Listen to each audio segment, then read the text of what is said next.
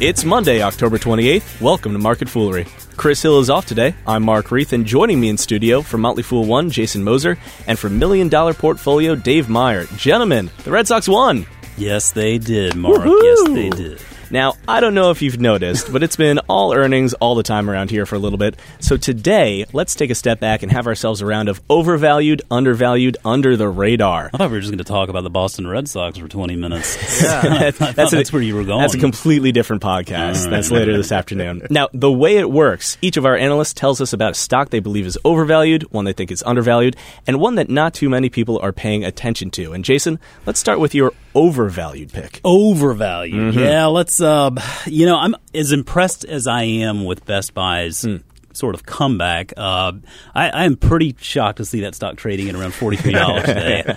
It's not to say that, I think you have one side of the coin that feels like maybe Best Buy, their business is completely threatened by Amazon and facing extinction. Now, I'm not one that believes that. I do see a world where your Best Buys and Barnes & Nobles can exist, albeit much smaller than they are today. So with that said, I think that Best Buy today is extremely overvalued considering what they have to do. Essentially, they're taking this huge footprint of these big stores and they're having to close those stores, whittle down this cost structure that has been such a hindrance for so long. And that's good. That's what they need to do. But by the same token, it doesn't warrant a stock today at $40+ It's still bringing in actually a net loss. This guy's made $48 billion last year and actually lost money. And it wasn't like an Amazon losing money kind of situation. Okay, it was not like they were reinvesting back in the business.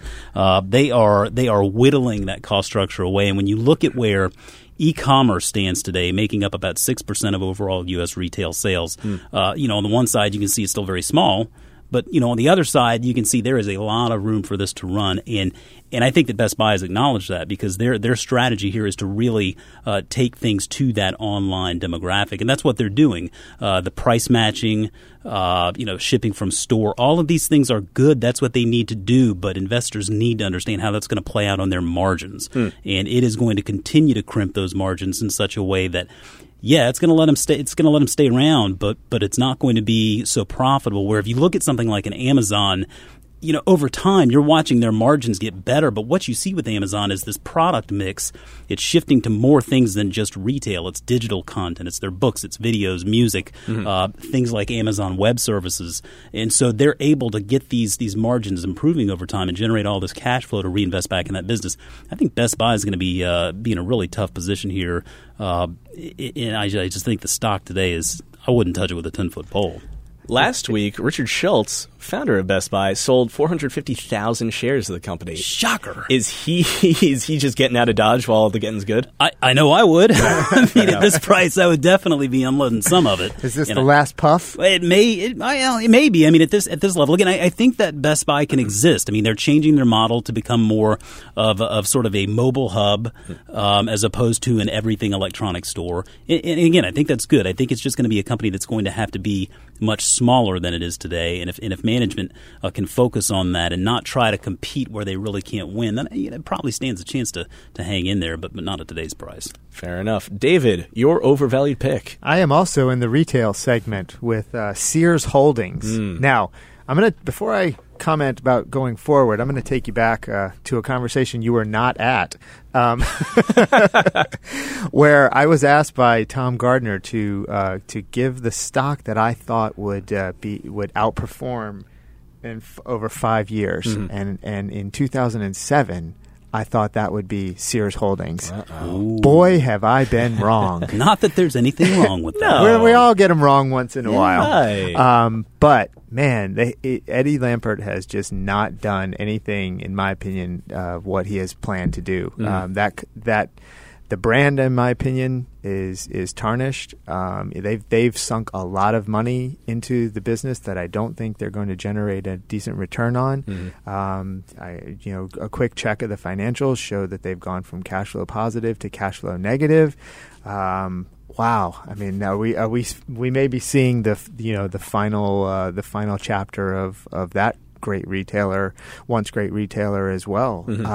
So that's going to be my overvalued pick. I just don't see I don't see how they've made any adjustments to compete in today's retail world. Now, if this isn't their last chapter, is there future in the value of their real estate, which has been the big story for forever now? Well, I mean, it certainly is, but there's certainly value there.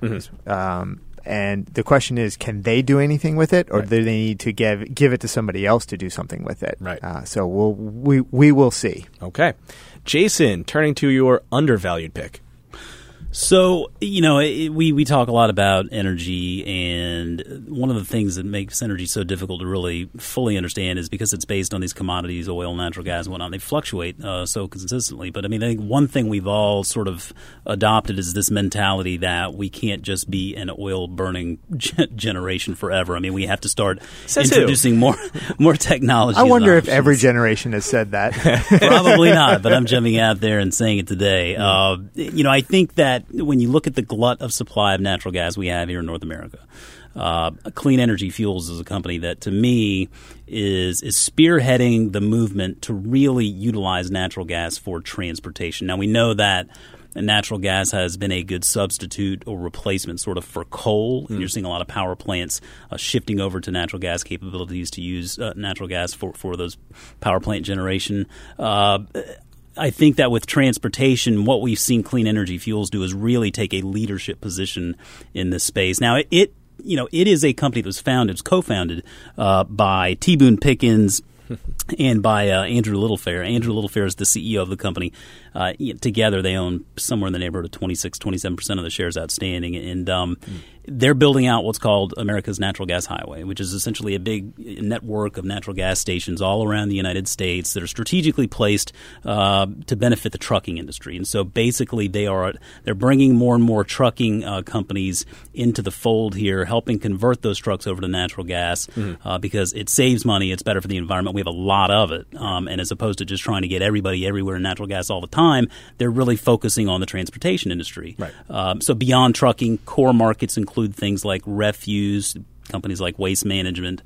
They are focusing on state and local governments to get their fleets into natural gas capability. And today, I think the stock it's pessimistically valued because I think there are a lot of questions as to really, is this something that is going to take hold?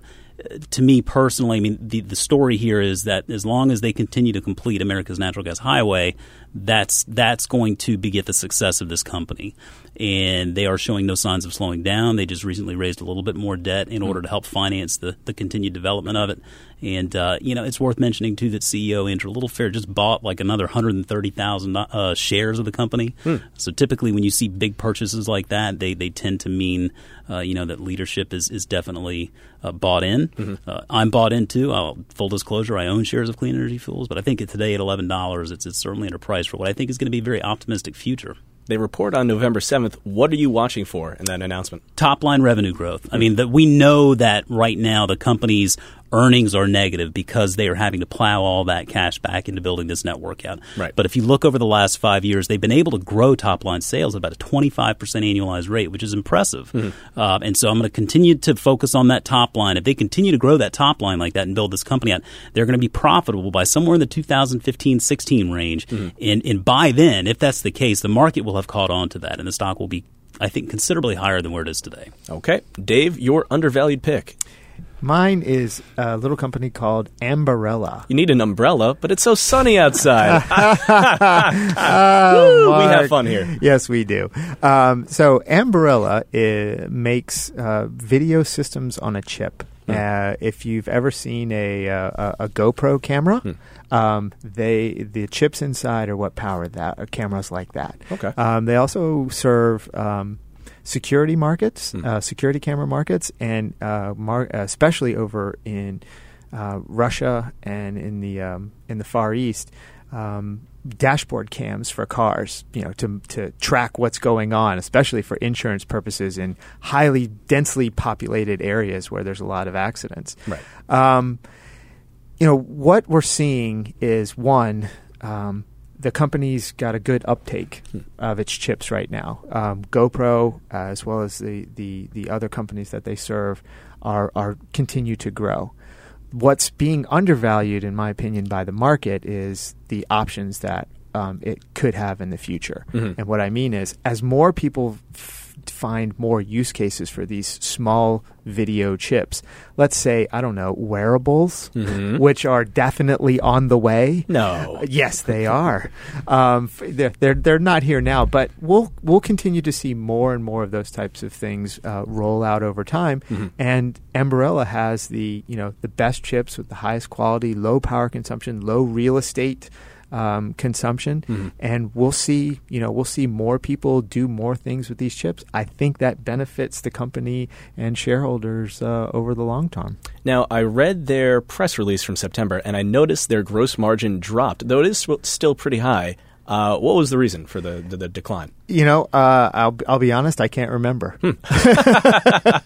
Thanks for hitting me with a question that I didn't know. But I would imagine if I think about what's going on at the company, I would imagine there's a product mix, because they're continually releasing new systems, mm-hmm. and it takes a little bit of time to scale up, get the unit costs down and the margins up. And again, they've been going to the next standard of video, 4K. Right. And so, as those chips, as the uptake of those chips continues to grow, I think you'll see the margins go the other way. Okay. Jason, your under the radar pick. And this was so under the radar that before we started taping, even Ann behind the glass there was like, what? But Amazon Fresh, looking at Amazon's grocery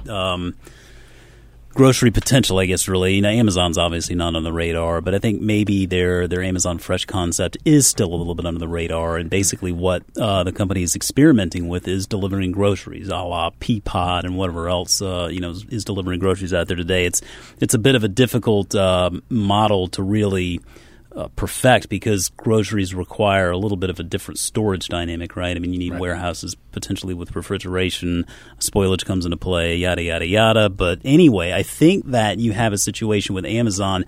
They're looking at two key markets right now in Seattle and LA, mm-hmm. and trying a few different ways to deliver these via expanding the Prime relationship, for example. I think in LA, making that a $300 annual fee, which mm-hmm. includes the $79 Prime fee. Mm-hmm. And then you get any grocery orders above $35 free delivery. Not a bad deal. And in Seattle, a little bit differently. I think they're just trying to work out sort of the dynamics really to see what works best, if it's something that can actually work.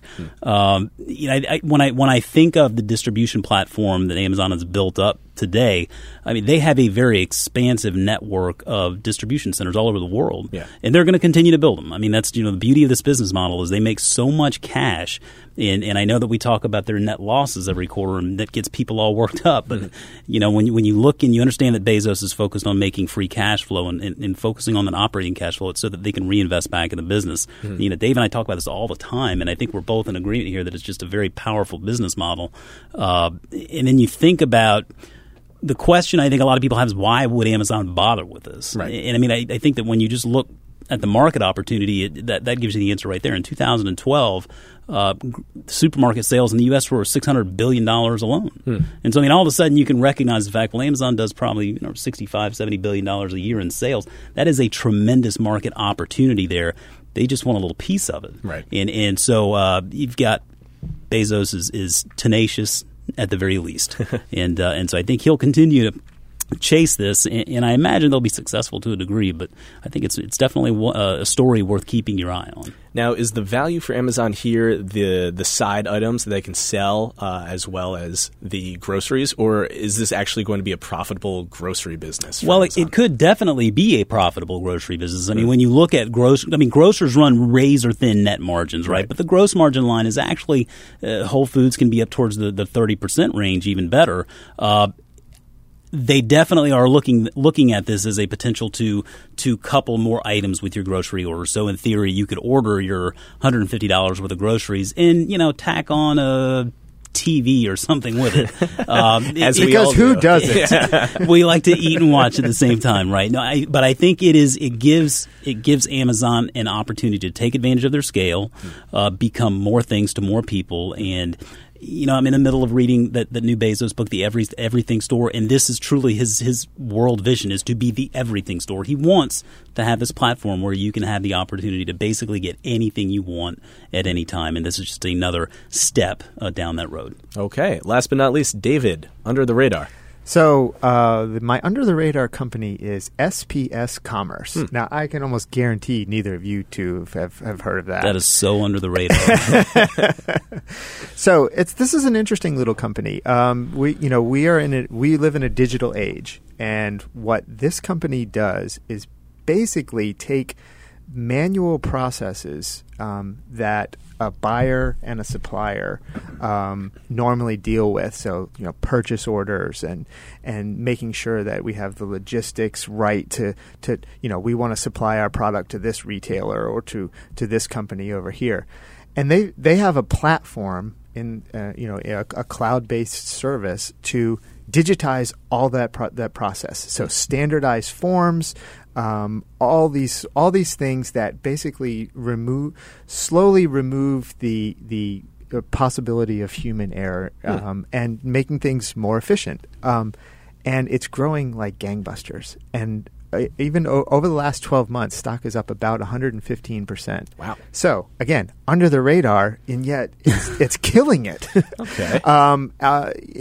What I liken it to is there's a little company on Rule Breakers called Athena Health, which basically does the same thing. It digitizes the manual processes that are required to make the healthcare industry run, and it's doing the same thing for business. Even though it's up, I still think it's a very interesting company. I think they have incredible tailwind behind it because this is something. Once they're in, they can keep digitizing. Hey, here's another thing we can do, and another thing. We can do that for you too. Would you like this? Sure. We can make basically make the supplier-buyer relationship that much better, and take a little cut along the way. Nice. Now, you're definitely right. I haven't heard of SPS before. Who are their big customers? Anyone who I have heard of? So their customers are basically the suppliers. Okay. So here's the way it works is they'll go to like a Target and they'll say, what processes do you need standardized? Mm-hmm. And then the suppliers to Target will join the network and make sure that Target is getting the right information. Got it. Oh, very interesting. Yep. All right.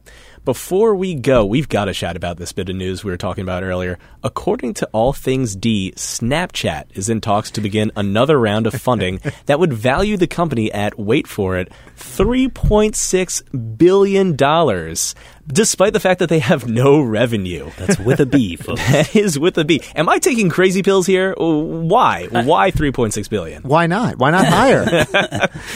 I think that's a legitimate question. I think when you look at this and then you think about the fact that Facebook bought Instagram for $1 billion. Right. Now, I've never used Snapchat. I mean, I understand the premise of it. Essentially, you can send pictures and then they disappear in like 10 seconds. Right. And I think that if you think those pictures aren't going somewhere else, I've got a bridge to sell you too. That's a whole other podcast. I mean, I feel like how you value a company at $3.5 billion that brings in no revenue, that I think is a good indicator of where we are in this, and I'm going to call it this. We're in a bit of a tech bubble right now. Uh-oh. Sort of this, unbridled enthusiasm for your, all of these Facebook, LinkedIn, Twitter. Now, I think LinkedIn to me is a bit more of an attractive model because they make their money a number of different ways. Snapchat, this is baffling. I mean, I just so let me see if I can put a little color into this. Mm-hmm. So I've actually just been poring over Twitter's S1, which is the shares are getting ready to start trading. And one of the conclusions that I came to is one of the reasons Twitter is very valuable to advertisers is because it gives an advertiser the opportunity to go after something that is on your mind right there. Right? So you send out a thought, and it goes out to the network, and an advertiser goes, "Hey, I know what you're thinking right now. Boom! Let me bring some additional content." Now, if we think about Snapchat, perhaps there's a similar type of thing going on there. Now, granted, it is a picture. Mm-hmm. So, is there something that can help? This is what's on my mind right now. Probably don't want to know go too deep into the teenager's mind based on pictures that I've seen before. But I do wonder, again, if you're bringing people to a platform and the first mechanism is a picture, whereas with Twitter, the first mechanism was 140 characters, right?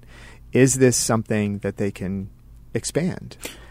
Amazon did the same thing, remember, with books, right? It was the internet retailer of books, and everyone was like, who cares about that? How big is that business? Well, now now look at what they're selling. So Snapchat is the Amazon of social media. You heard it here first, folks. That is not what I said, but it's close. I would not be surprised, actually, in all honesty, because we are seeing at least the numbers tell us that teenagers are defecting from Facebook and going to Instagram and Snapchat. Well, are they really defecting then? That's the point. That's part of the point right there. The defection to Instagram is not actually defection. Right. Because I don't know that many people know this. I know we know this because we talk about it all the time, but Facebook owns Instagram. Right. And my point is, though, that it wouldn't shock me to see Facebook actually make an effort to purchase Snapchat at some point, because I do feel like that is going to be a concern of Facebook's going forward. I think is the defections of people going to other social media tools, and if Snapchat is one way to do it, I don't know that they would fork over $3.5 billion for it, but I'm sure the owners would probably take a little bit. Yeah, I'm certainly not going to say that the Snapchat valuation doesn't seem a bit frothy, but. The other thing, I think Jason brings up a very good point. This could be even more valuable to someone else, right. And that is a legitimate way to think about the valuation of a business. It may not be high probability, but it's certainly a good way to think about it. All right, definitely something to watch. For Jason Moser, Dave Meyer, thank you guys for being here. Thanks, Mark. As always, people on this program may have interests in the stocks they talk about, and the Motley Fool may have formal recommendations for or against. So don't buy or sell stocks based solely on what you hear. That's it for this edition of Market Foolery. The show is mixed by the incredibly awesome Ann Henry. I'm Mark Reith. Thanks for listening. We'll see you tomorrow.